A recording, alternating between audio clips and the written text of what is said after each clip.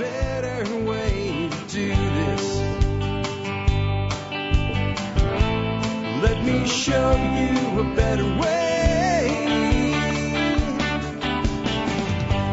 Hi, folks. This is Jack Spirko with another edition of the Survival Podcast. As always, one man's view of the changing world, the changing times, and the things we can all do to live a better life if times get tough or even if they don't. Today is October 16th, 2014, and this is episode 1446 of the Survival Podcast. I got a good one for you today. Glenn Tate, author of the 299 Days book series, is coming back on the air with us. He'll be with us in just a moment. When he does, he'll be telling you about how 299 Days was created right out of the TSP community and a lot of stuff that we haven't really talked about before. Little details into this. Overall view of the world, where we're at today with it, and some other cool things. But the big news is 299 Days will soon be available for you on audiobook. You can learn more about that in just a minute. Before we do that, let's take care of our sponsors. Sponsor of the day number one today is Western Botanicals. You know, when I am feeling a little under the weather or a little achy or a little bit in pain, or like recently up in Perma Ethos, I was walking in the dark and some woofers planted a jack trap. They put these two big, huge stones under a tree, and I didn't know they were there. And I landed on them, and I scraped my wrist really bad. And what did I use? I used a comfrey salve. And it's only been a few days. It was a pretty deep scrape, and it's almost gone. Herbs are wonderful. And sometimes I'm not sure exactly what would be the best thing to try. I call Western Botanicals. There's real people that really care about me there. They care about you too, and they help me figure out what I need to try. And they just make some of the best stuff. And if it's herbal, and if it exists in America, they've got it at Western Botanicals. Check them out today, westernbotanicals.com. And remember, they have their premium discount membership, which gives you 25% off all items. They sell that for $50 a year, which really is a good deal if you use a lot of herbals like we do, but you get it for free if you're a member of the support brigade. So check that out too in the MSB. Next up today, herbs of a different kind. Chef Keith Snow with Harvest Eating. He's got some awesome, cool stuff, man. I just got to try his curry chicken seasoning up at Perma Ethos. Jack Spirko, cooked the chicken on the grill, along with help from the nicest guy in the world, Nick Ferguson from Permaculture Classroom. We cooked all the chicken, and by the time I, got the grill cleaned up and got into where everybody was eating, they ate all the curried chicken. But Kevin Keegan had actually made the wings by deep frying the whole wings, not in batter or anything, just seasoning them up and deep frying them. They were amazing. And I did manage to find a few of the wings that were left from the curried seasoning. Even people that generally said they don't like curry really dug that seasoning. So check out his new seasonings. He's got a prime rib seasoning and some other new cool stuff I'm looking forward to trying as well. You can learn more at harvesteating.com. Remember, he also has videos and a cool podcast.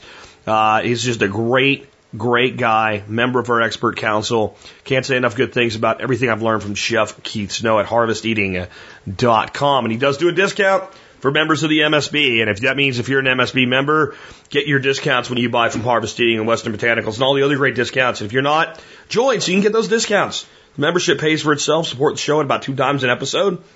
Military, law enforcement, Peace Corps, active duty and prior service, first responders like EMTs, paramedics, and firefighters. All of you guys do qualify for a discount.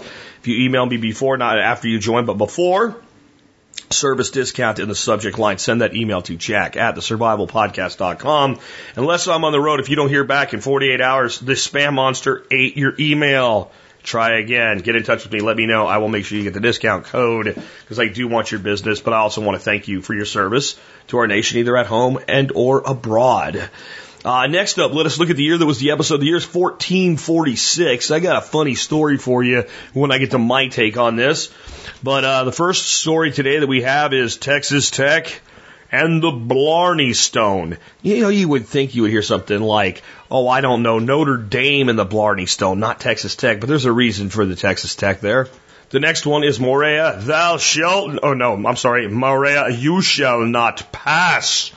Sounds like King Arthur and the knights that used to say knee or something like that, for those that know what that's from.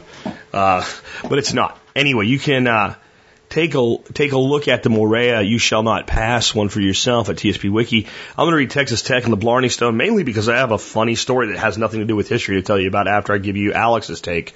So Alex Shrugs got these together for us like always at the TSP Wiki at tspwiki.com. This year, the Blarney Stone is raised up 13 stories and set into battlements of the Blarney Castle in Ireland just outside of Cork. It is the castle of King Cormac McCarthy of Munster. The tradition is that if you lean out backwards over the battlements, cross the void and kiss the stone, you'll be granted the gift of gab. Unfortunately, a few people will plunge to their deaths in attempts, so kissing the Blarney Stone will be a rare event until handholds and a metal grating are installed. Several legends surround the stone, most of which sound the worst like Blarney. The word Blarney is a good example. Legend has it that from Blarney Castle to Queen Elizabeth I contains a letter from letters from Blarney Castle to Queen Elizabeth I contained so many excuses and pretty words saying nothing the Queen shouted, "What Blarney?" thus coining the word. Is it true? No idea, but it sounds good. My take by Alex Shrugged. One of my sons went to Texas Tech University, but he never mentioned that a piece of the Blarney Stone sits on a pedestal in front of the electrical engineering building today. The story goes that petroleum engineering students found the stone during a field trip and determined it was the piece of the famous Blarney Stone missing since 1659. The credulous engineering staff had it mounted on a pedestal and unveiled their little monument on St. Patrick's Day 1939, where it remains to this day. Engineering students will kiss the stone in order to grant themselves elegant speech. I have never met an engineer who has kissed the stone. If you are an engineer who has kissed the piece of the Blarney Stone at Texas Tech, love to hear from you in the comments today. Now, my take. Nothing to do with history. Nothing really to do with this. Only that Blarney Stone comes into it. So, one day, a buddy of mine named Brad that I served in the Army with are at a bar, and country bar, and we're drinking beer and talking to people and hanging out, and the song that you're about to hear comes on. I'm going to play you 15 seconds of this song. The time was right, and it found you and me. It must be written on a Blarney Stone, buried by sand in an ancient land, carved upon the side of the oldest tree. And at that point, my buddy turns to me and he goes, there's something that's bothered me about this song for a long time, and I just can't figure it out. I said, dude, what? He goes, I thought there was only one. I said, one what? He goes, Blarney Stone, like in Ireland. I said, what the hell does that have to do with this song? He goes, it says it must be written on a Blarney Stone, so that must mean there's more than one. I'm like, no, you dimwit, it's a block of stone. Yeah, that's what he thought. I don't know, maybe it's not that funny to you guys, but to me it was pretty funny, maybe because I've known the guy for so many years. I guess it all is in how you hear things. And did anybody ever hear the Queen say Blarney or not? Who knows? Maybe she said something that sounded like Blarney. Somebody made it into that. Next thing you know, the stone is the Blarney Stone. But remember, we do study history to learn from it, but sometimes it's good just to be a little bit entertained. And with that, let's get into the main topic of today's show. And with that, I want to welcome back to the show Glenn Tate. Hey, Glenn, man, welcome back to the Survival Podcast. Thank you so much. Always fun being here. Always. Now, a huge percentage of this audience knows exactly who you are, both as a forum moderator and as the author of the 299 Days series. But we have new people coming in all the time, so for folks that maybe have no idea who you are at all, can you tell people who you are, a little bit about your background, the elevator version, and how you ended up being an author of all these awesome books? Yeah, thanks. Well, Heavy G on the forum, and I am Glenn Tate is a pen name, fake. I have a job that allows me to observe government. I'll put it that way, and that's why I keep the pen name on, because employers probably wouldn't dig that I'm on a show like yours, total insurrectionist, terrible thing that you are, right? Telling people to grow gardens and stuff, you're a threat to humanity. So, but no, I have professional reasons to keep that on the down low. Regular guy, suburban schlub, out of shape, lost all my country boy skills that I used to have, started listening to this crazy podcaster, when you had, I think, 100 downloads, not 100,000. 100. I think it was 116. I was on the forum. I was number 116. I remember that, and I started listening to you, and I thought, man, this guy makes sense. He's not crazy, and this is really rational, and our society's super fragile, and he's describing things people can do to not, be dependent. And started listening, got on the forum, and learned a bunch of stuff. Had a crazy idea to write a book that then turned into 10. Called you one time, and it's a funny story. You've told it before, but left you a voicemail saying, hey, if I write a book, can I come on the show? And you're like, well, yeah, if you write a book, a lot of people call me and say they're going to do stuff, and they don't. So, if you do, yeah. And that was about 2 years ago. Now all 10 books are out. Audiobooks are coming out. It's been kind of a big deal. Tens of thousands of books, much to my surprise, and it's become a thing. And TSP and a bunch of moderators are woven into the entire story, books 1 through 10, and so it's kind of a community TSP thing. This isn't just me going off and doing something. There's a TSP connection to it, and you're mentioned, I think, 4 or 5 times in the book. So that's probably why it's such a success, Jack. That's probably why it is. That's the case, but I'll take the credit, I guess, if you want to dish it out. But the TSP community did have a big role in the book, and really a big part of your decision to do it. There was a lot of encouragement from the community, right? Yeah, absolutely. Mods and you. I was joking, but that is pretty much what happened with that voicemail that you. Oh, that's exactly what I said. I said, go write your book and get back with me. Yeah, but that's kind of an encouragement. The ability to, talk to all your listeners.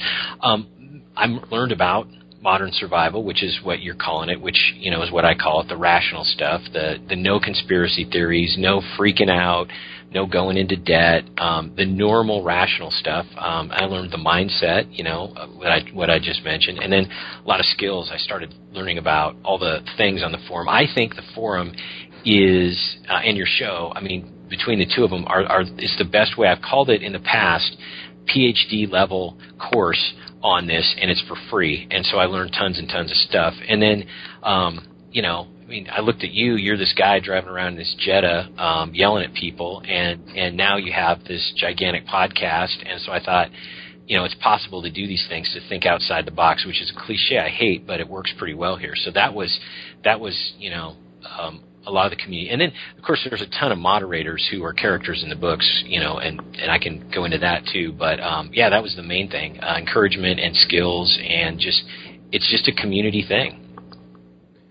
So what particular principles that come out of the TSP community, not just so much my podcast, but the community as a whole, did you weave into this? What makes the storyline of 299 Days, let's say, more believable than, I won't name any names, but there's some ridiculous prepper fiction out there. Just over the top, ridiculous prepper fiction. Your stuff's very much based on reality from what you've seen in government and things you've heard government officials say, but you also kind of put common sense principles in there. So can you talk a bit about that? Yeah, and you touched on it. I think the thing that's different about the books, and the thing that's different about the TSP community is the rational prepping. I think the idea of a partial collapse, no zombies, no meteorite, nothing that's absolute and over the top where 99% of the population dies and you got cannibals running around. The scenario, super quick version in the series is government just collapses, shuts down. There's still some services. The utilities are still on for a very interesting reason. And I don't think there are any other books out there that have this partial collapse scenario. It's usually the zombies and all that other stuff. And I think that's one of the things that's made this series, pretty popular, is that people can relate to the government not working, but kind of sort of working in some place. And this is an idea I got from you, directly from you, and I'll paraphrase it my own way, and that is, the more dramatic something is, the less likely it is to occur. A meteor striking the Earth and killing everything on it is super dramatic and super unlikely to occur today. And the example you've always used is, getting a flat tire on the way to work. Not very dramatic, but far more likely to occur. Well, you get everything in between, and that's where the story takes place. Another thing, it goes without saying to this audience, but for new people, they need to hear this, I think. racism or conspiracy theory stuff in what I do or what you do. And what I call kind of the Oath Keepers approach, which is Oath Keepers are good. We're not a bunch of bloodthirsty people who want to go and start shooting people. We think that there are decent people in uniform who are going to follow their oaths and are going to basically not participate in bad things. They're not going to start throwing grenades in conference rooms and doing stuff like that, because you don't need to. You can effectively carry out your oath and not do bad things by simply not showing up for work. And I think that's pretty important. And another thing is, if times get tough, or even if they don't, a lot of the stuff that I talk about in the books and that you talk about makes perfect sense if nothing bad ever happens. And that's another important thing. So that's a lot of the principles from TSP that are woven into the storyline. Very, very cool. And you mentioned there are moderators that are built into the book as actual characters. Which moderators did you craft into characters? Holy smokes, it's a long list, and some of these people I'm just going to give their form names because some of them, their real names, they don't want out for a variety of reasons. One of the bigger characters is Dan Morgan, who's Berserker Prime. He's a retired Air Force security forces guy. He has kind of a big role. There's a character named Don Watson, who's Doc Watmo, a ham radio operator. Kohut shows up, and I won't give you his real name in the book. A really cool character is the Wilderness. He's Mr. Shipley. That's his character name. That was really, really cool to do because he's a super interesting guy, and he made, I think, the story even more interesting. Mr. Bill shows up. I won't tell you his real name because he doesn't let that out, but his character and his real name show up in the book. Truick shows up. Of course, one of the major characters is Wes, and that's Patriot Ex Machina. I think I'm saying that right. Let's see, who else do we have here? Mrs. Roth is a character, and she has a very rare disease, and one of the moderators, shares that condition. There's Roswell, who, I'm super creative, so his character's name is General Roswell. You can see how creative I am, right? And then, Lieutenant Colonel Hammond is a kind of a big character in the book, and he's Goat Dog. Former moderator. So you can see I took a lot of personalities and a few names when it was maybe just more of a generic character and I just needed a cool name and put it in there. But a lot of these people and conversations I had with these people and things I learned from these people directly went into the storyline. Very, very cool, man. And what do you think because you talked about the difference in the story because of your view into government, do you think there's anything from having all these contacts with the show and the communities around the show, the forum, Zello, podcast itself, that's also brought more believability to the book other than just you've based it on people? Yeah, TSP and all the channels you mentioned, basically, it attracts rational people who are concerned about the way things are going. And so you've got this big collection of rational people, and you start talking to them and listening to them via the forum, and you get all kinds of ideas, and you get this reality check, right? And I think that and this happens periodically, as a moderator, I know that this happens periodically.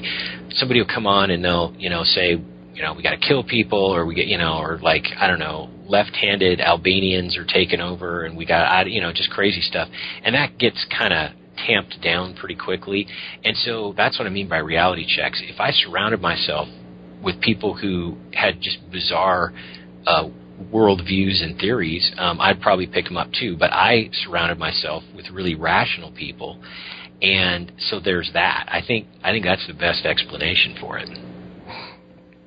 Very, very cool. And, can you give people, I guess we really haven't explained for those that haven't read the books yet, what is the storyline? Yeah. What is 299 Days about? Great question, and I try to be really brief. It's 3,800 pages covering 10 books, and so it is kind of hard to be brief. As I mentioned, regular guy, schlub, realizes, things are fragile, realizes he needs to prepare a lot of resistance from his wife, based on a true story, and gets ready, meets up with a team of guys, all regular guys, none of this mall ninja stuff, none of this wannabe pretend stuff. I mean, these are regular guys, and they're just like they're described in the book, people can relate to that too. You know, I don't know any like SEALs, right? I don't hang out with SEALs, and so there are no SEALs in the book because I don't know any. There's a collapse, partial collapse mentioned earlier, and then there's a community that's formed up. There's another TSP principle that's involved, you know, this idea that it takes a community to do these things and you can't be a lone wolf. So the community forms up. There's resistance to tyranny. There's an active, quite honestly, military component to it, kind of a guerrilla thing. And the good guys win. I know. I let the cat out of the bag, but the first chapter lets the cat out of that bag. And then there's a restoration, a rebuilding, and it's not like a 20-year story. It's like, here are the first stages of it. So that's 10 books. I tried to break it down, but be summarized. But there you go. That's it. Well, can you tell me why it's called 299 Days? Yeah, great thing. My theory is that this collapse and getting things basically back into some semblance of normalcy, get back into some kind of functioning society, it will not take a super long time. I could be wrong about that, by the way, but that's my theory. And so 299 days comes from the period of time from the date of the collapse, which is a kind of spectacular series of events on May 1st, May Day, interestingly, if you're not a fan of communism, and I'm not a fan of communism. And then 299 days to the inauguration of the new governor of the new state of Washington. This all takes place in my state, which is Washington State. But, I mean, all the things I talk about translate to wherever you live. It's not, too specific geographically. And so it's that 299-day period, and it's all the changes that occur, all the amazing things that happen in this relatively short period of time. Another reason 299 days is an important thing in the title is that it's hopeful. This isn't 299 years of darkness, right? It's not that kind of thing. So that's where the name comes from. And numbers are easy to remember. That was another factor. Let me be honest. Sure. And it might have helped that you could get a short domain name too. 299days.com. There's not a lot of .coms left with 5 to 7 characters in it, unless you want to put 1234.com after it, Mr. Harris. And I guess people that aren't familiar with you, even if they're familiar with the books, one thing they might find interesting is like, okay, the whole thing after the collapse, you have to invent that. Yeah. Because that hasn't happened yet, and you're surmising most likely what it might be like and taking some literary license so that, readers don't go to sleep. But right up into that point, this is actually highly autobiographical, isn't it?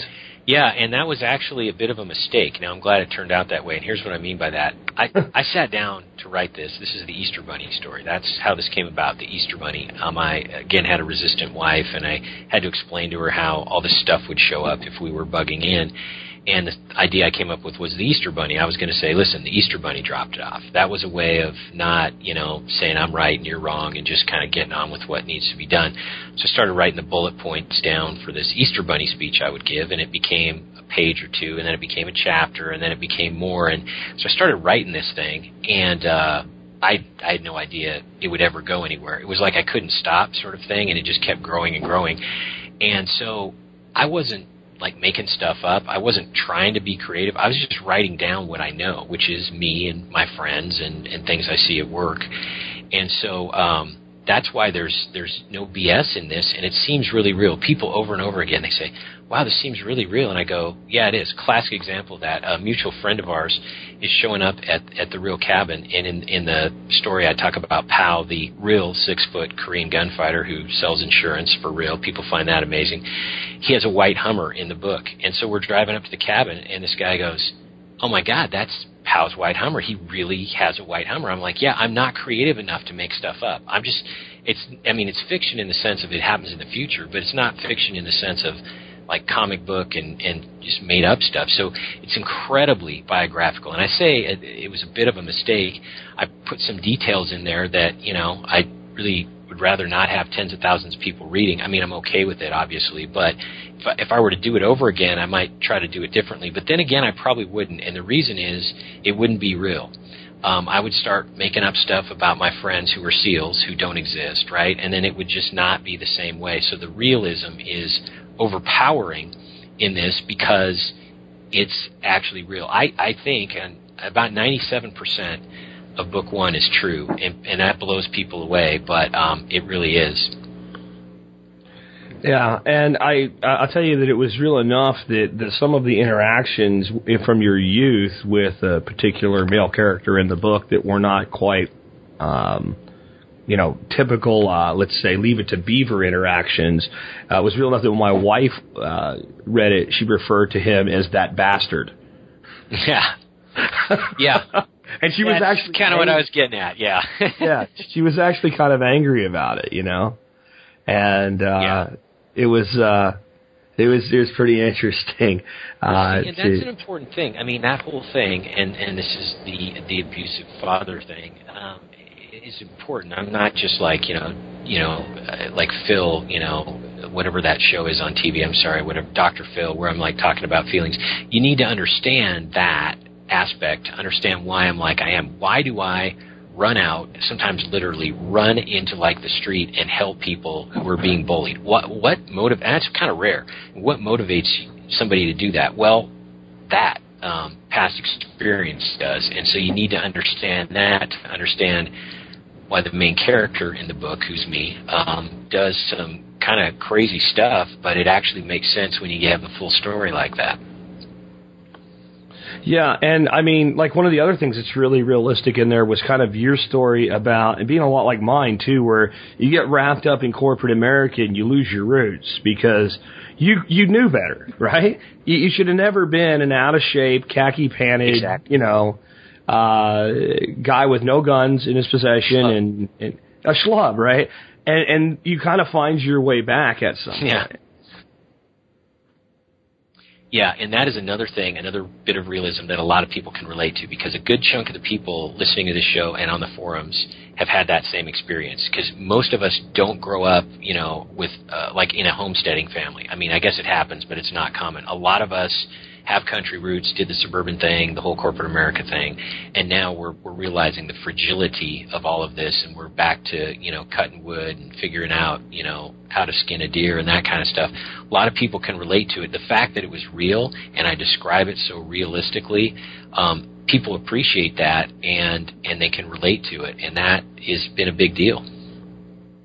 Definitely. And now you've got audiobooks coming out. Yeah, this is amazing, and I just got a little shot of goosebump when you said that, because this is so amazing. We have, I think, I don't know, personally biased, but one of the best narrators, New York Times best-selling narrator named Kevin Pierce, who really, really wanted to do this book series, and I'm really glad he did. He did a magnificent job. It's been up on Audible, and for those who aren't familiar, Audible's kind of the Netflix of audiobooks, and they're integrated with Amazon, and they're the big deal, the iTunes basically of audiobooks, and you can get these on iTunes, by the way, too. They all come out October 26, 2014, which is the 299th day of the year. I thought that was clever. It wasn't my idea. I'm supposed to take credit for stuff that I didn't do, but I didn't do that. And they're all going to come out, all 10 of them. I've been proofing them as they've gone along. I'm listening to book 10 right now. And I know it's going to sound really self-serving, but I don't even care. Nobody really knows who I am. So, they can get mad at Glenn Tate, but they don't know who Glenn Tate is, so I'll sound obnoxious for a moment. These audiobooks are spectacular. And here's an amazing thing I never thought I'd be able to say. Okay, book one in particular, my life, right? Not only did I write this, I lived it. Nobody knows book one on the entire planet better than me. Well, here's the crazy thing. I listen to these audiobooks, and I listen to Kevin Pierce, the way he does his voice inflection, the way he does all of it, and I got more out of my own life story hearing Kevin Pierce read it than I did living it or writing it. And I know that's going to sound super weird, and you can't appreciate it until it happens to you, but that was really profound. And there have been a couple times where the goosebumps come back and all kinds of things happen. Sometimes when I'm listening to it when I'm driving, a couple times now I've just stopped the truck and just sat there and been like, wow, this is pretty heavy or funny. There's funny parts too. So it's been amazing. Audible has been fantastic. They let us have 2.5 months of pre-sales since about August. This has been available. You can pre-order it now, before October 26th. And that's really rare for them to launch 10 books at once. We were in the Audible fall newsletter where they have basically staff picks. They say, hey, here's an audiobook series or audiobook that we think is pretty cool and we're really interested in. I was on the same page as Stephen King, which is kind of a trip. And so there was that. And then they've been really, really helpful.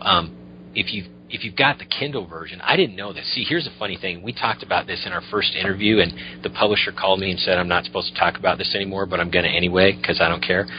Our first interview, you were talking to me, and I was like, yeah, this is crazy, Jack. I don't even know how to write books, because it's not what I do for a living. I just wrote down what happened. And now, since time has gone on, we've seen that, a lot of people agree that it's well done, I guess. But I said, I don't even know how to write stuff. I mean, I don't even read books. I don't listen to audiobooks.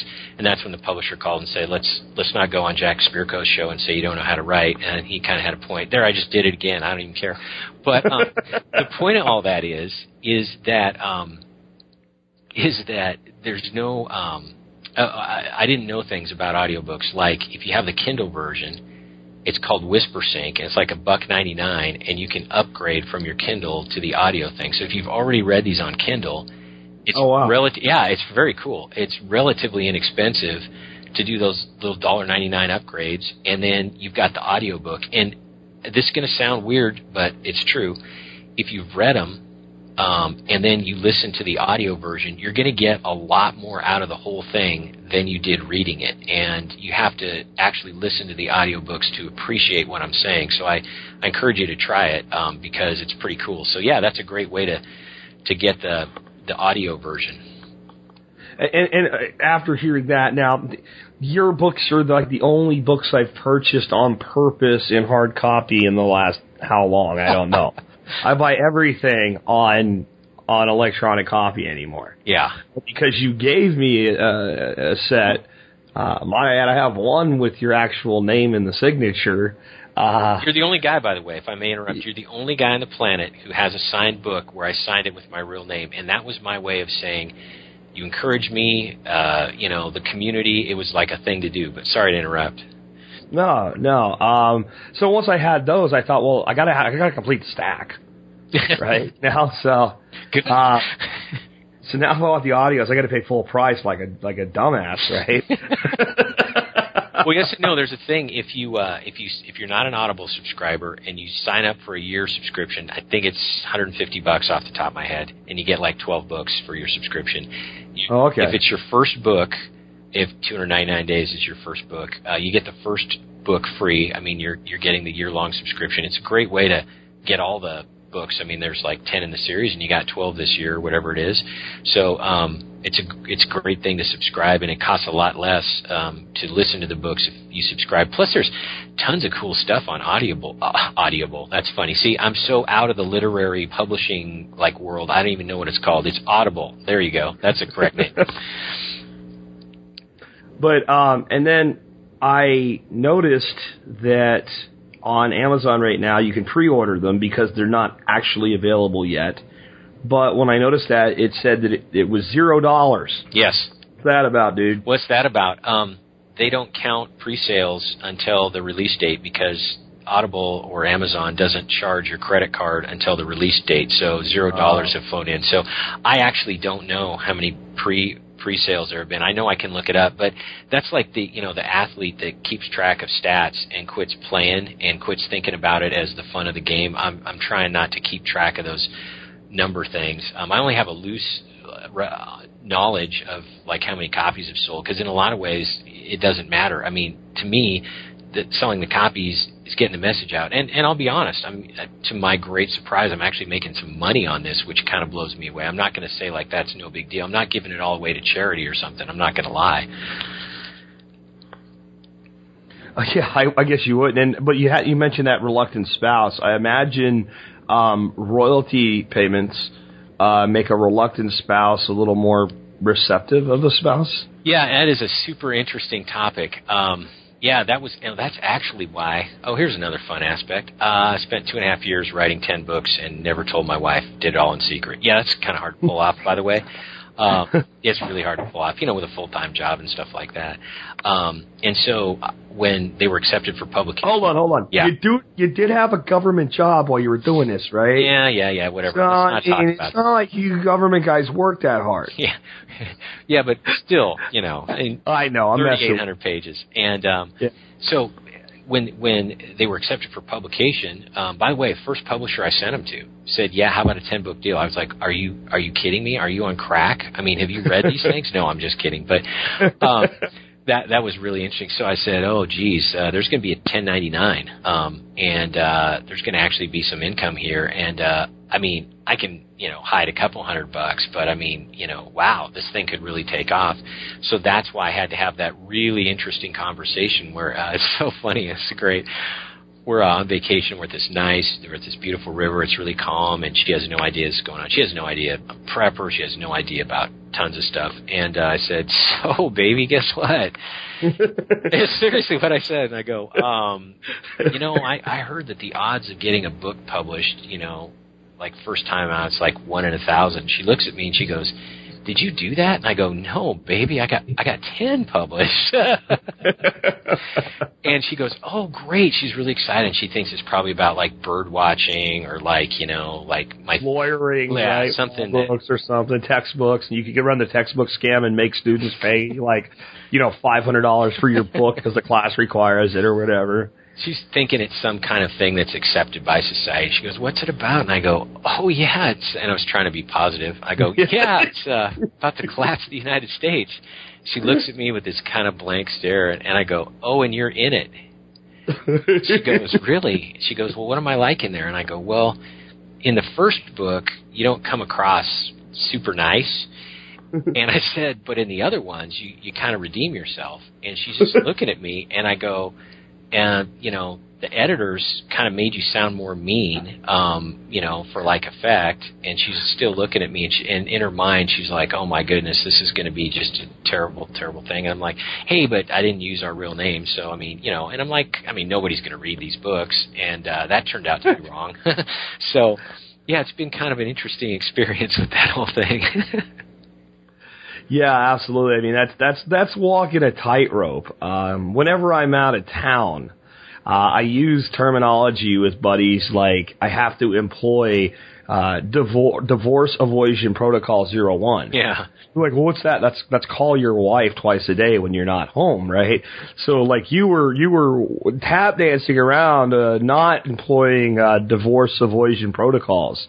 Not that that's a real likelihood, but I mean, there are certain things men don't do and get away with well. Generally writing a book, and at least for a portion of it, making your wife the antagonist is not one of those things that you get away with. Yeah, and I don't think it's a common situation. I mean, there's the usual common stuff, that troubles marriages, and I don't think writing a book is really one of them. Well, that's because most of us are not dumb enough to write our wives into a book, and if we do, we make them out to be really great. But, I mean, you were trying to tell a story that led somewhere.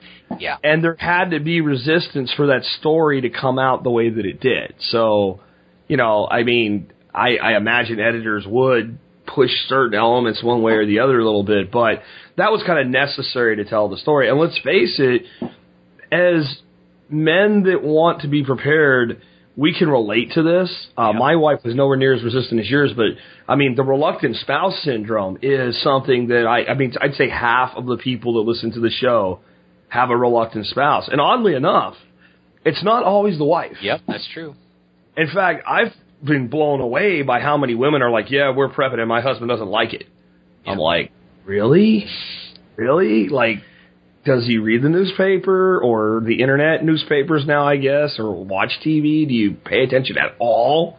Because, I mean, a lot of what we talk with prepping, it's not just if the United States economy collapses. It's like, what if there's a storm and you have no power for 2 weeks? Yep. I've never understood the I don't want to face reality component of this to a degree. Yeah, and I think that it's especially bad, that don't want to face reality thing. Where I live, very, very liberal place, Western Washington, Seattle area basically.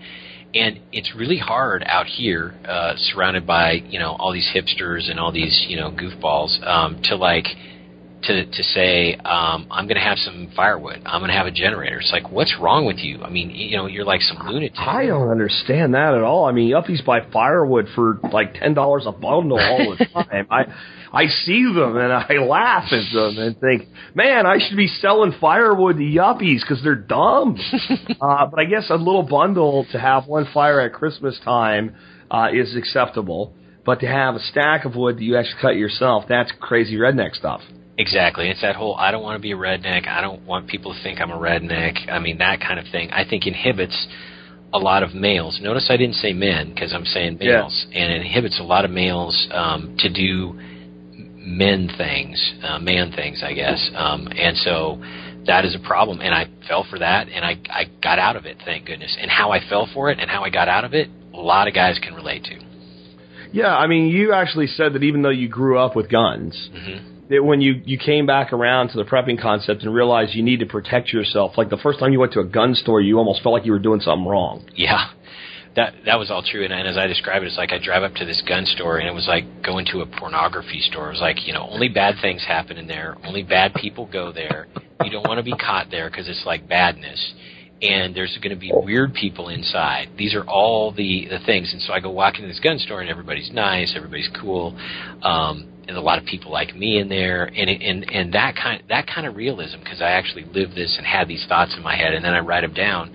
People can relate to that. So yeah, that was hard too. And again, I don't come from I didn't grow up in San Francisco or something like that. I mean, I grew up in a very rural, very remote, rugged place, tons of guns and fishing poles and pickups and all that other stuff. And it was even hard for me to walk into a gun store 20, 30 years later. What does that tell you? Well, what does that tell you about the guy that heard about guns all his life, kind of sort of thought they might be cool, but his parents said they were bad, his teachers said they were bad, never held a gun in his life, and at 30 decides he wants to get a concealed carry permit and get a gun? It's something that, I don't know, for me, since I grew up with guns, I've never existed for any moment of my adult life without possessing a gun. I've possessed a gun that I can put my hands on and never broke that chain since I was 14. It's hard for me to understand that, but I guess it's a reality for a lot of people that are like, man, this gun is dangerous, right? It makes me think of the evil assault rifle project, where the guy has taken a loaded AR-15 and put it in a corner, and he's put a camera on it. It's online somewhere. And I think it's like evilblackrifle.com or something like that. I don't remember exactly what it is, but it's basically they're waiting for this gun to do something evil. And it's been there for like 6 years on this web feed. It just sits there. And it's never done anything yet. But yet that mindset that the gun itself is an evil thing, it just seems to be a reality. And you look out and there's like 35,000 or more people a year killed by cars. Yeah. So the car is much more evil than the assault rifle. And that whole almost psychosis about people thinking that pieces of metal will jump up and do bad things. In Book 9, and this is one of my favorite chapters in the whole series, there's a character, Nancy Ringman, who is a very bad person, who describes, she's got a pistol and she hates guns and she's about to do something with the pistol. She describes the mental process she goes through, just like even opening up the box because it's in a gift box, and then touching it, and then being afraid that, she describes how those things just blow up all the time and they just start shooting people, and I write it like she really believes it, and when we read it, we're like, well, that's crazy, but you can actually appreciate that there are tons of people. I talk to these people, I know these people who really think this kind of stuff. How else could I describe this lunatic left wing stuff without being around it all the time? I mean, I'm like your forward observer calling in, the shots here. I mean, I'm here. I'm doing it. I'm around this. It is hard to accept. I mean, it goes back to when Jamie Lee Curtis dropped the MAC-10 down the stairs in the Arnold Schwarzenegger movie, and it tumbled and it shot all the bad guys and they all died. you'd know that was Hollywood effects, right? Oh, no, that could happen. No, like, you know who Mythbusters are? They tried to make that happen, and they couldn't get it to go off once. Oh, no, I saw it. It's like you're talking to somebody who is intellectually repressed on certain levels. Like, they want it to be true. Exactly right. You know, and I've seen it even preppers right now with this whole Ebola thing. Oh, you're in Dallas, man. You're going to die. You know, I'm not going to Presbyterian Hospital, and I'm not treating people with Ebola. And so I'm pretty sure that I'm actually more likely, statistically and mathematically, to break my neck in the shower tonight than I am to contract Ebola. But I'm still going to take a shower so that I do not stink. Right? And it's like, I think some people in our world, they want some of these things to be more of a threat than they are to justify what they're doing. And I'm like, you need that to justify being a responsible adult? Because I don't know about you, but I feel like making sure there's food for my family and I can protect my family and I'm not going to die because I'm, you know, out of shape, that those are the things that like a responsible adult male would do. I don't know why people feel this compulsion either to push it away or to justify it. And I actually see I guess it's because I deal with people that are at least doing something. I see a lot of this needless attempt to justify preparedness. If that makes sense. You know, one of the first things I heard you say, it does make sense. One of the first things I heard you say, and one of the things that's formed my mindset on this, was you were telling the story, and this would have been like July 2008 or something, back when you had 100 people downloading your thing. Sure.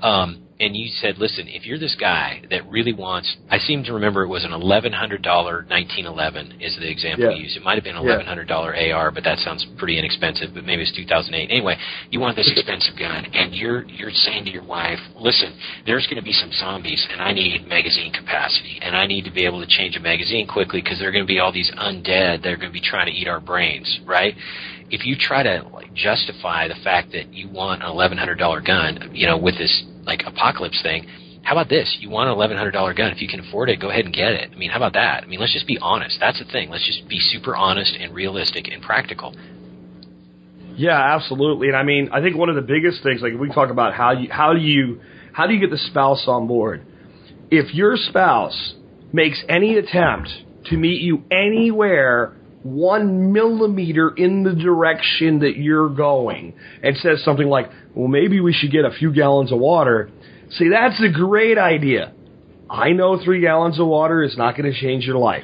I know that that's not enough. We all know that's not enough. But I think there's so many people that say, oh, that's not enough. And, okay, what you've just done, if you just crapped on an attempt to understand what you're talking about. Because to the other person, well, a few gallons of water isn't radical, and that makes sense. And I think if you embrace those steps that the partner takes, what happens is they put that in place, and then they think about that.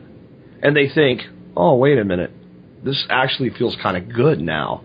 And, you know, the best thing that can happen after that is that the water goes off for like an hour.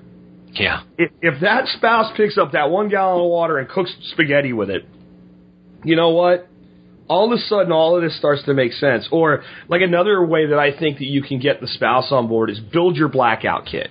Your candles, your batteries, your don't tell them if they, you know, don't, because it baffles me, but I've heard people say they don't even want to do that. I'm like, oh, okay, just build it. Sooner or later, the lights will go out.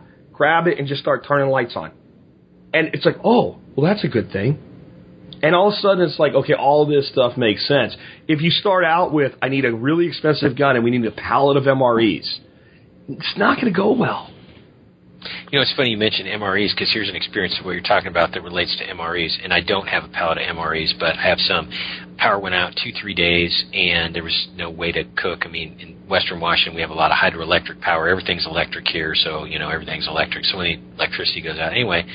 And it was kind of cold out. It was January, and really wanted a hot meal. And, well, I have those. They're called, you know, the heaters, right? And so my daughter, who's my little co-conspirator in all of this and you know, helps influence my wife, I said to my daughter, I said, let's go out to the garage, and what do you want? You want ravioli, or you want chicken fajitas, or whatever it was? And she's like, oh, yeah, I want chicken fajitas. And I go, okay. And so we do it. We put it, I walk in. I'm not making a big production, but I'm saying to my wife, I go, here you go. The setting is our daughter wants a warm meal, and there's no electricity, and I'm able to do it. And I said, by the way, it's like $5 a piece, that's what they were then. And daughter had whatever it was, ravioli, and she said, here's the key. Hey, Mommy, this tastes pretty good. Because it does. Yes. They're not terrible. I don't want to eat them for a month on end, but they're not terrible. So that was a way of taking a situation and solving a problem and not gloating about it. It's that Easter Bunny approach of just not gloating and getting it done. And because that's what it's all about, Jack. It's about like having a warm meal. It's not about, I bought $10,000 worth of MREs and I told you so. That's just not going to get you very far. If you want to, that's not good. When I first got into this, the part that my wife was the most open to was more of the political side. My wife is what I call a reformed Republican. That's a libertarian. And so when they first started the Tea Party stuff up, we went to this Tea Party thing, which was like the signaling that this really was going to just be co-opted by Republicans. And, because we got a 45-minute lecture by a pastor about the sin of sodomy, and I'm like, I thought I was here to talk about taxes.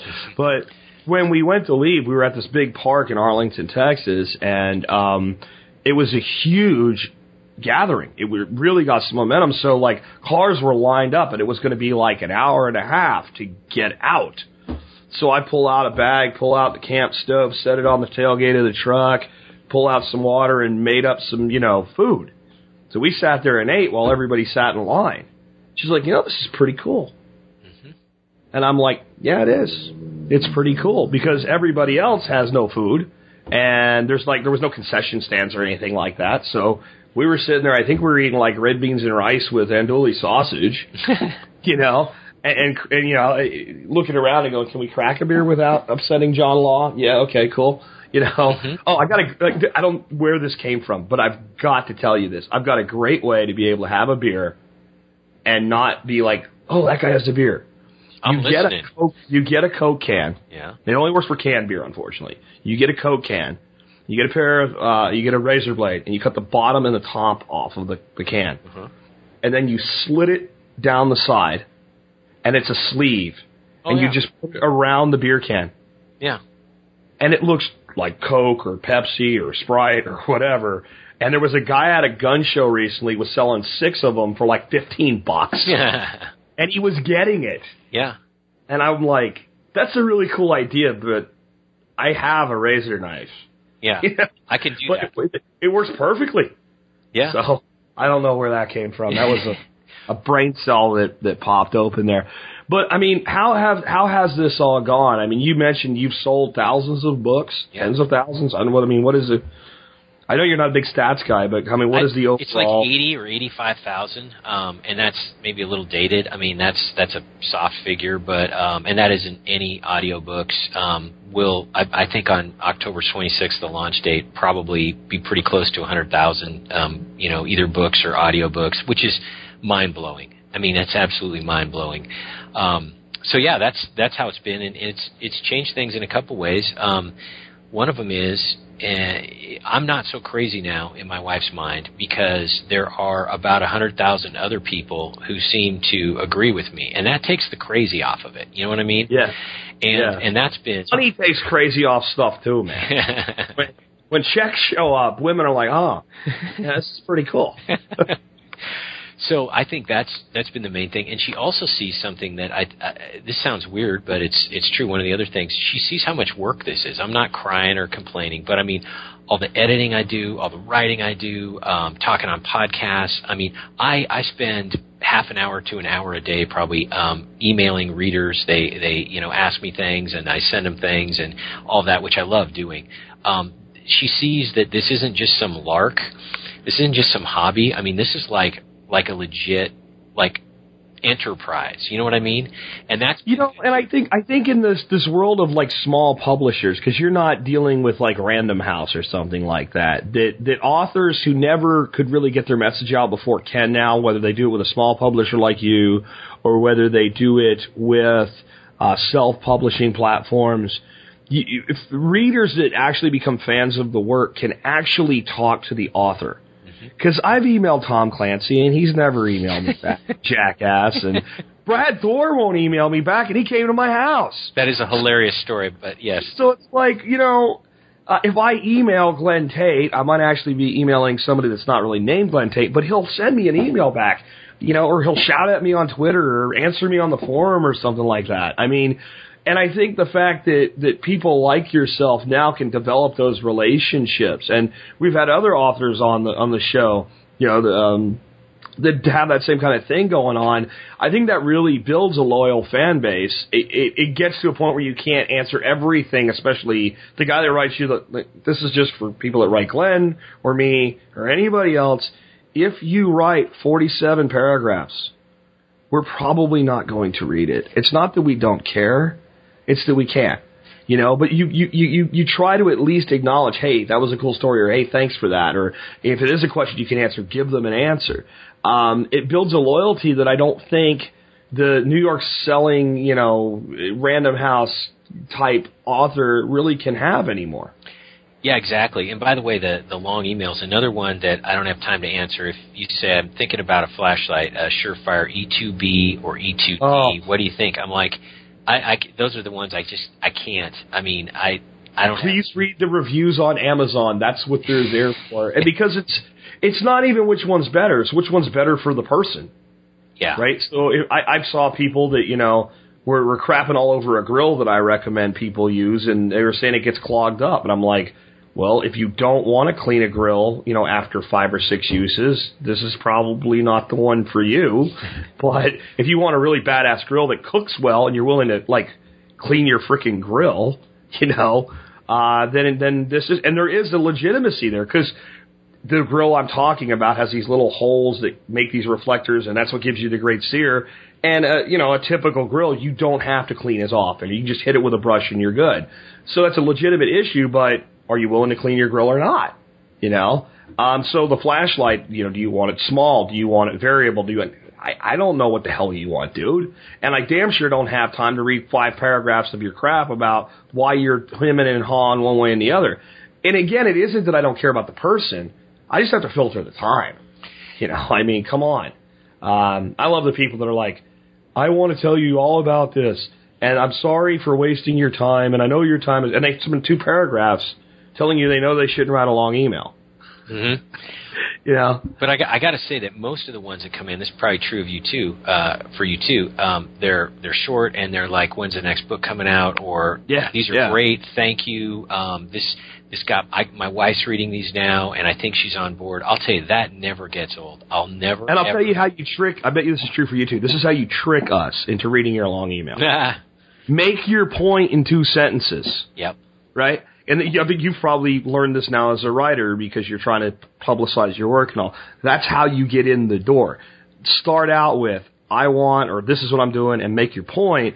And then sometimes you're interested, and all of a sudden you're like, man, I spent 20 minutes reading that email. And I'm not upset about it. That was cool. So you can trick us, That's right. So, what are your thoughts on the economics of the world right now? I mean, when you're looking around, because your whole storyline is about a partial economic collapse. Mm-hmm. What areas of the world are you seeing right now that kind of lend credence to that could be an eventual reality?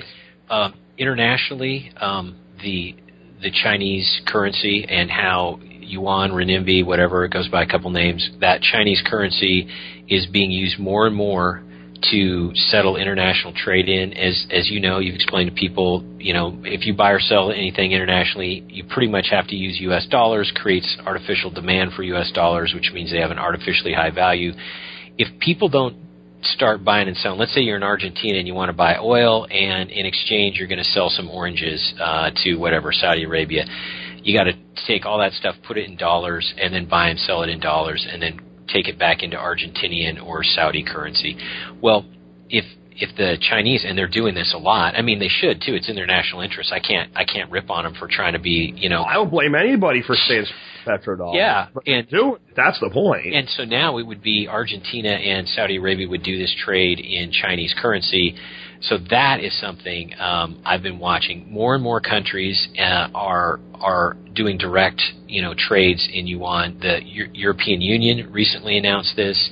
Britain, South Korea, New Zealand, Australia, Canada, obviously Russia. That kind of doesn't count. They have other reasons for doing that. Anyway, a good chunk of the world is buying and selling in Chinese currency, and that is the absolute death sentence for the value of the dollar. It wouldn't happen overnight, but it would be pretty quick. So there's it would be a death sentence, but what it would do is it would drastically reduce the power of the dollar in the world. I mean, okay, if you want to be an exportation economy, that's great. Yeah. But we're not an exportation-based economy. We're an importation-based economy.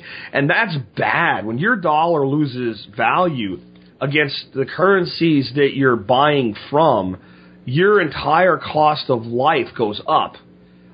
People don't understand how, because China right now, they have their currency pegged to the dollar, and they keep it weak against the dollar on purpose.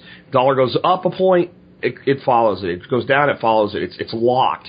It doesn't float freely on the market, and people are like, why would you crap on your own currency that way? Well, when you're exporting trillions of dollars of plastic bullshit to people spending dollars, it behooves you to keep your currency weak for that exportation model. But if you're the country that's importing, so why do we buy the shit from China? Well, it's cheap. Why is it cheap? Dollars. Because their currency's weak. If their currency just went up by half, so it came up to where instead of a 9-to-1, it went to 4.5-to-1. I'm not even sure where it is, but let's say it did that. The cost to us of every single item coming in this country would go up. And you have people like Donald Trump out there saying, well, that's what we should make them do. Yeah, and he's going to end up paying how much for his chips at his casinos then, when they're not being stamped in Shanghai? Yeah, and exactly. And that thing, I mean, why would the Chinese keep their currency low? Because that would mean that, their currency was weak. Well, you can get away with that when you've got, millions of secret police keeping people in line. You can do that. We can't do that over here. And I could see, $12 gallons of gas and all that other stuff coming out of this, and think of all the ramifications that has. Well, that's the international stuff. More domestic stuff, it's just a matter of time before, all kinds of things, I think, wheels come off. Not one giant spectacular event. I think that the stock market, I think there's a bubble. Today, and I'm not one of these guys that looks at the Dow today and says this is reality, but I'm Drudge this morning, 450-point drop, I want to say, something like that. There's been a lot of that. The economy, the political economy, in the sense of people not wanting to expand or do anything because of the uncertainties and the regulatory stuff and the Obamacare stuff, all those things, that's a big factor. I don't understand how the American economy has been holding on like it has. And that's one thing I've been wrong about, and I'm very open about that, the timing. I thought all these bad things would happen by now, and they haven't. So I admit right off the bat, don't listen to me on timing, right? I'm not selling gold. I'm not selling stocks. I'm not doing any of that. I don't know the timing. But there's all kinds of weaknesses here, and it's going to happen with the amount of debt, the $4 trillion a year that needs to be rolled over in bonds, right? I mean, these 60-day notes, these 3-month Treasury notes, that means 60 or 30 or 3 months, 60 days or 3 months. Somebody needs to renew those, which means keep buying them. Well, what if people don't want dollars as much anymore? Then they don't buy it, and then, interest rates go up and all that other stuff. So there's a million ways that this can go poorly economically, domestically, and we're watching it internationally. And it's a matter of time. And then there's the political component, which is basically in 10 seconds, because I try not to be, too political. When the EBT cards are out and people aren't getting their stuff, people are going to go bananas because they're dependent and all that other stuff. Everybody already knows. And I see that as kind of the spark. That's what happens in the book. So you got all these things going on internationally and nationally and all these big macroeconomic things. And then it comes down to, my EBT card is turned off, I'm throwing a chair through a Walmart window, and I'm getting some stuff. And that's what sparks things, in my mind. Yeah, I'll tell you, my belief, honestly, is that the reason everybody's struggling with the timeline is they fail to recognize that it's happening right now. Yeah. It's very, very slow, slower, I think, than anybody, including when I originally started doing this show. I always said it would be gradual erosion, but the speed is so slow that it's, it's like the myth, the myth of the frog, because the frog in the water that you turn the heat up, I'm telling you, I know reptiles and amphibians, and they thermoregulate. But the myth, anyway, is if you slowly turn it up, the frog doesn't know it. And that's kind of what's going on here, but I look at it more like an event horizon. So if you were being sucked into a black hole, you'd be in trouble long before you were dead, and you wouldn't know it, and you would slowly roll into the event horizon. That's where I see us. Like, the event horizon is lined with $100 bills, and we're slowly going over this precipice, and it's a gradual erosion of the middle class to where middle class doesn't even, it's not just that people are falling out of the middle class. It's like being in the middle class just doesn't even mean what it used to be. But I think you're right in the end. The breaking point is, when do people say, you know what? Had a frickin' enough. And I can't afford to live anymore, so I'm going to go out and start taking some shit. Yep. And we've already seen, like, if you want a window into what that looks like, look to Ferguson, Missouri. Yep. And, yeah, the police rolled in there, and whether you think they did it the right way or wrong or not, a lid was sort of kept on it. But if that's going on in 50 cities, you're not keeping a lid on it. There's a lot of resources that got pulled into there that Ferguson itself didn't have. And it goes to a very dark place very fast after that, in my opinion.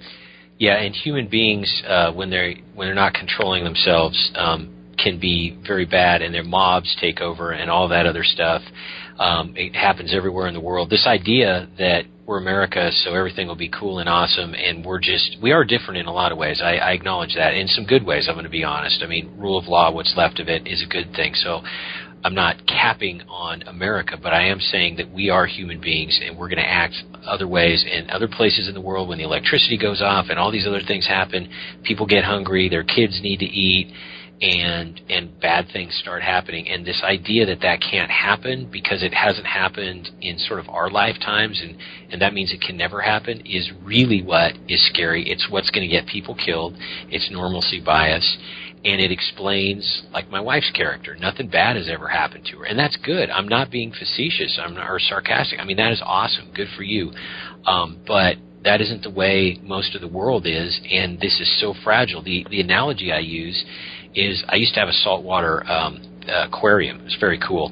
And I could have a sea anemone in my house. You think about that. Sea anemones living out in the ocean. But the reason I could have a sea anemone in my house was because the water temperature was perfect, the salinity was perfect, the oxygen level was perfect, nitrogen levels, all these things were absolutely perfect. I'll tell you something, the power goes out for like 4 hours, and that sea anemone's dead, because you know why? Sea anemones were not designed to live in Glenn Tate's living room. That's why.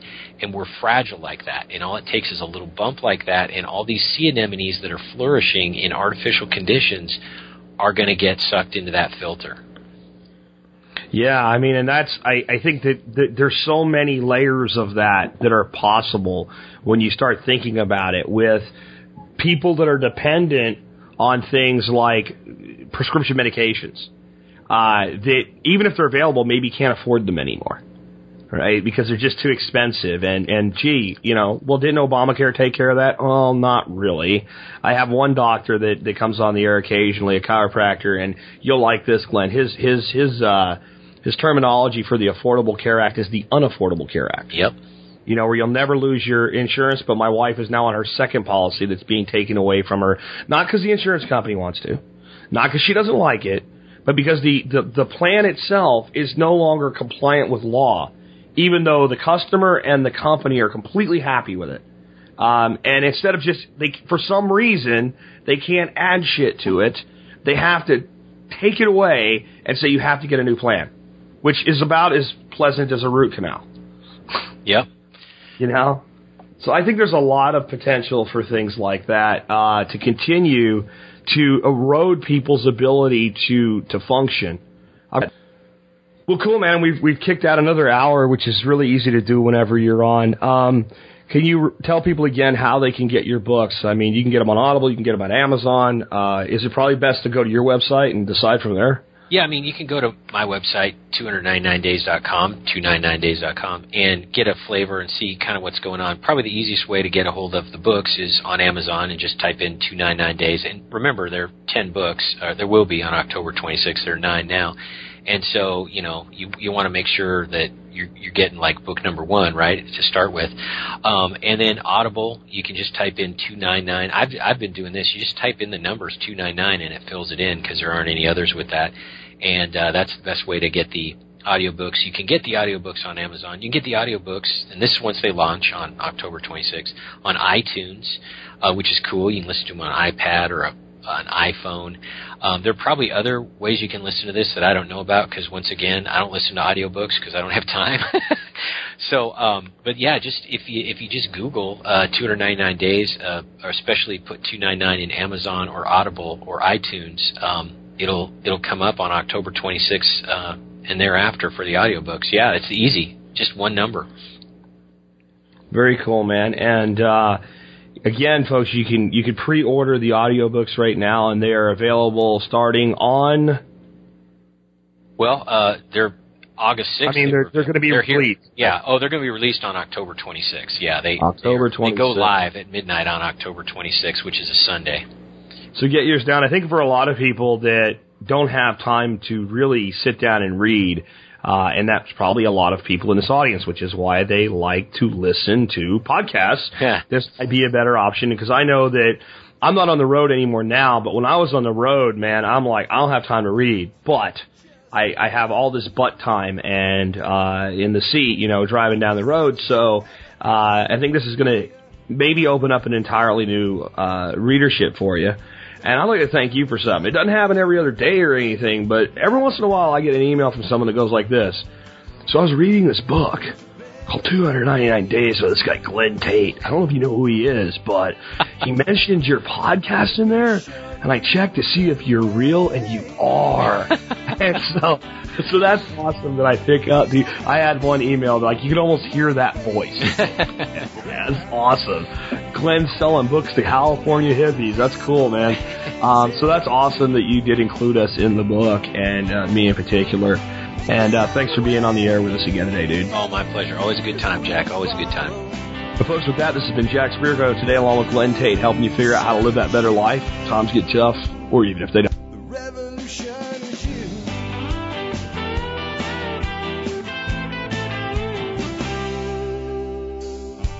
It's in our food these days, it's on our TVs. Sometimes we forget we are what we eat. I don't know the answer. It's like there's nothing I can do. It's the price we pay, I guess, when we follow all the rules. There's a better way to do this. Let me show you a better way.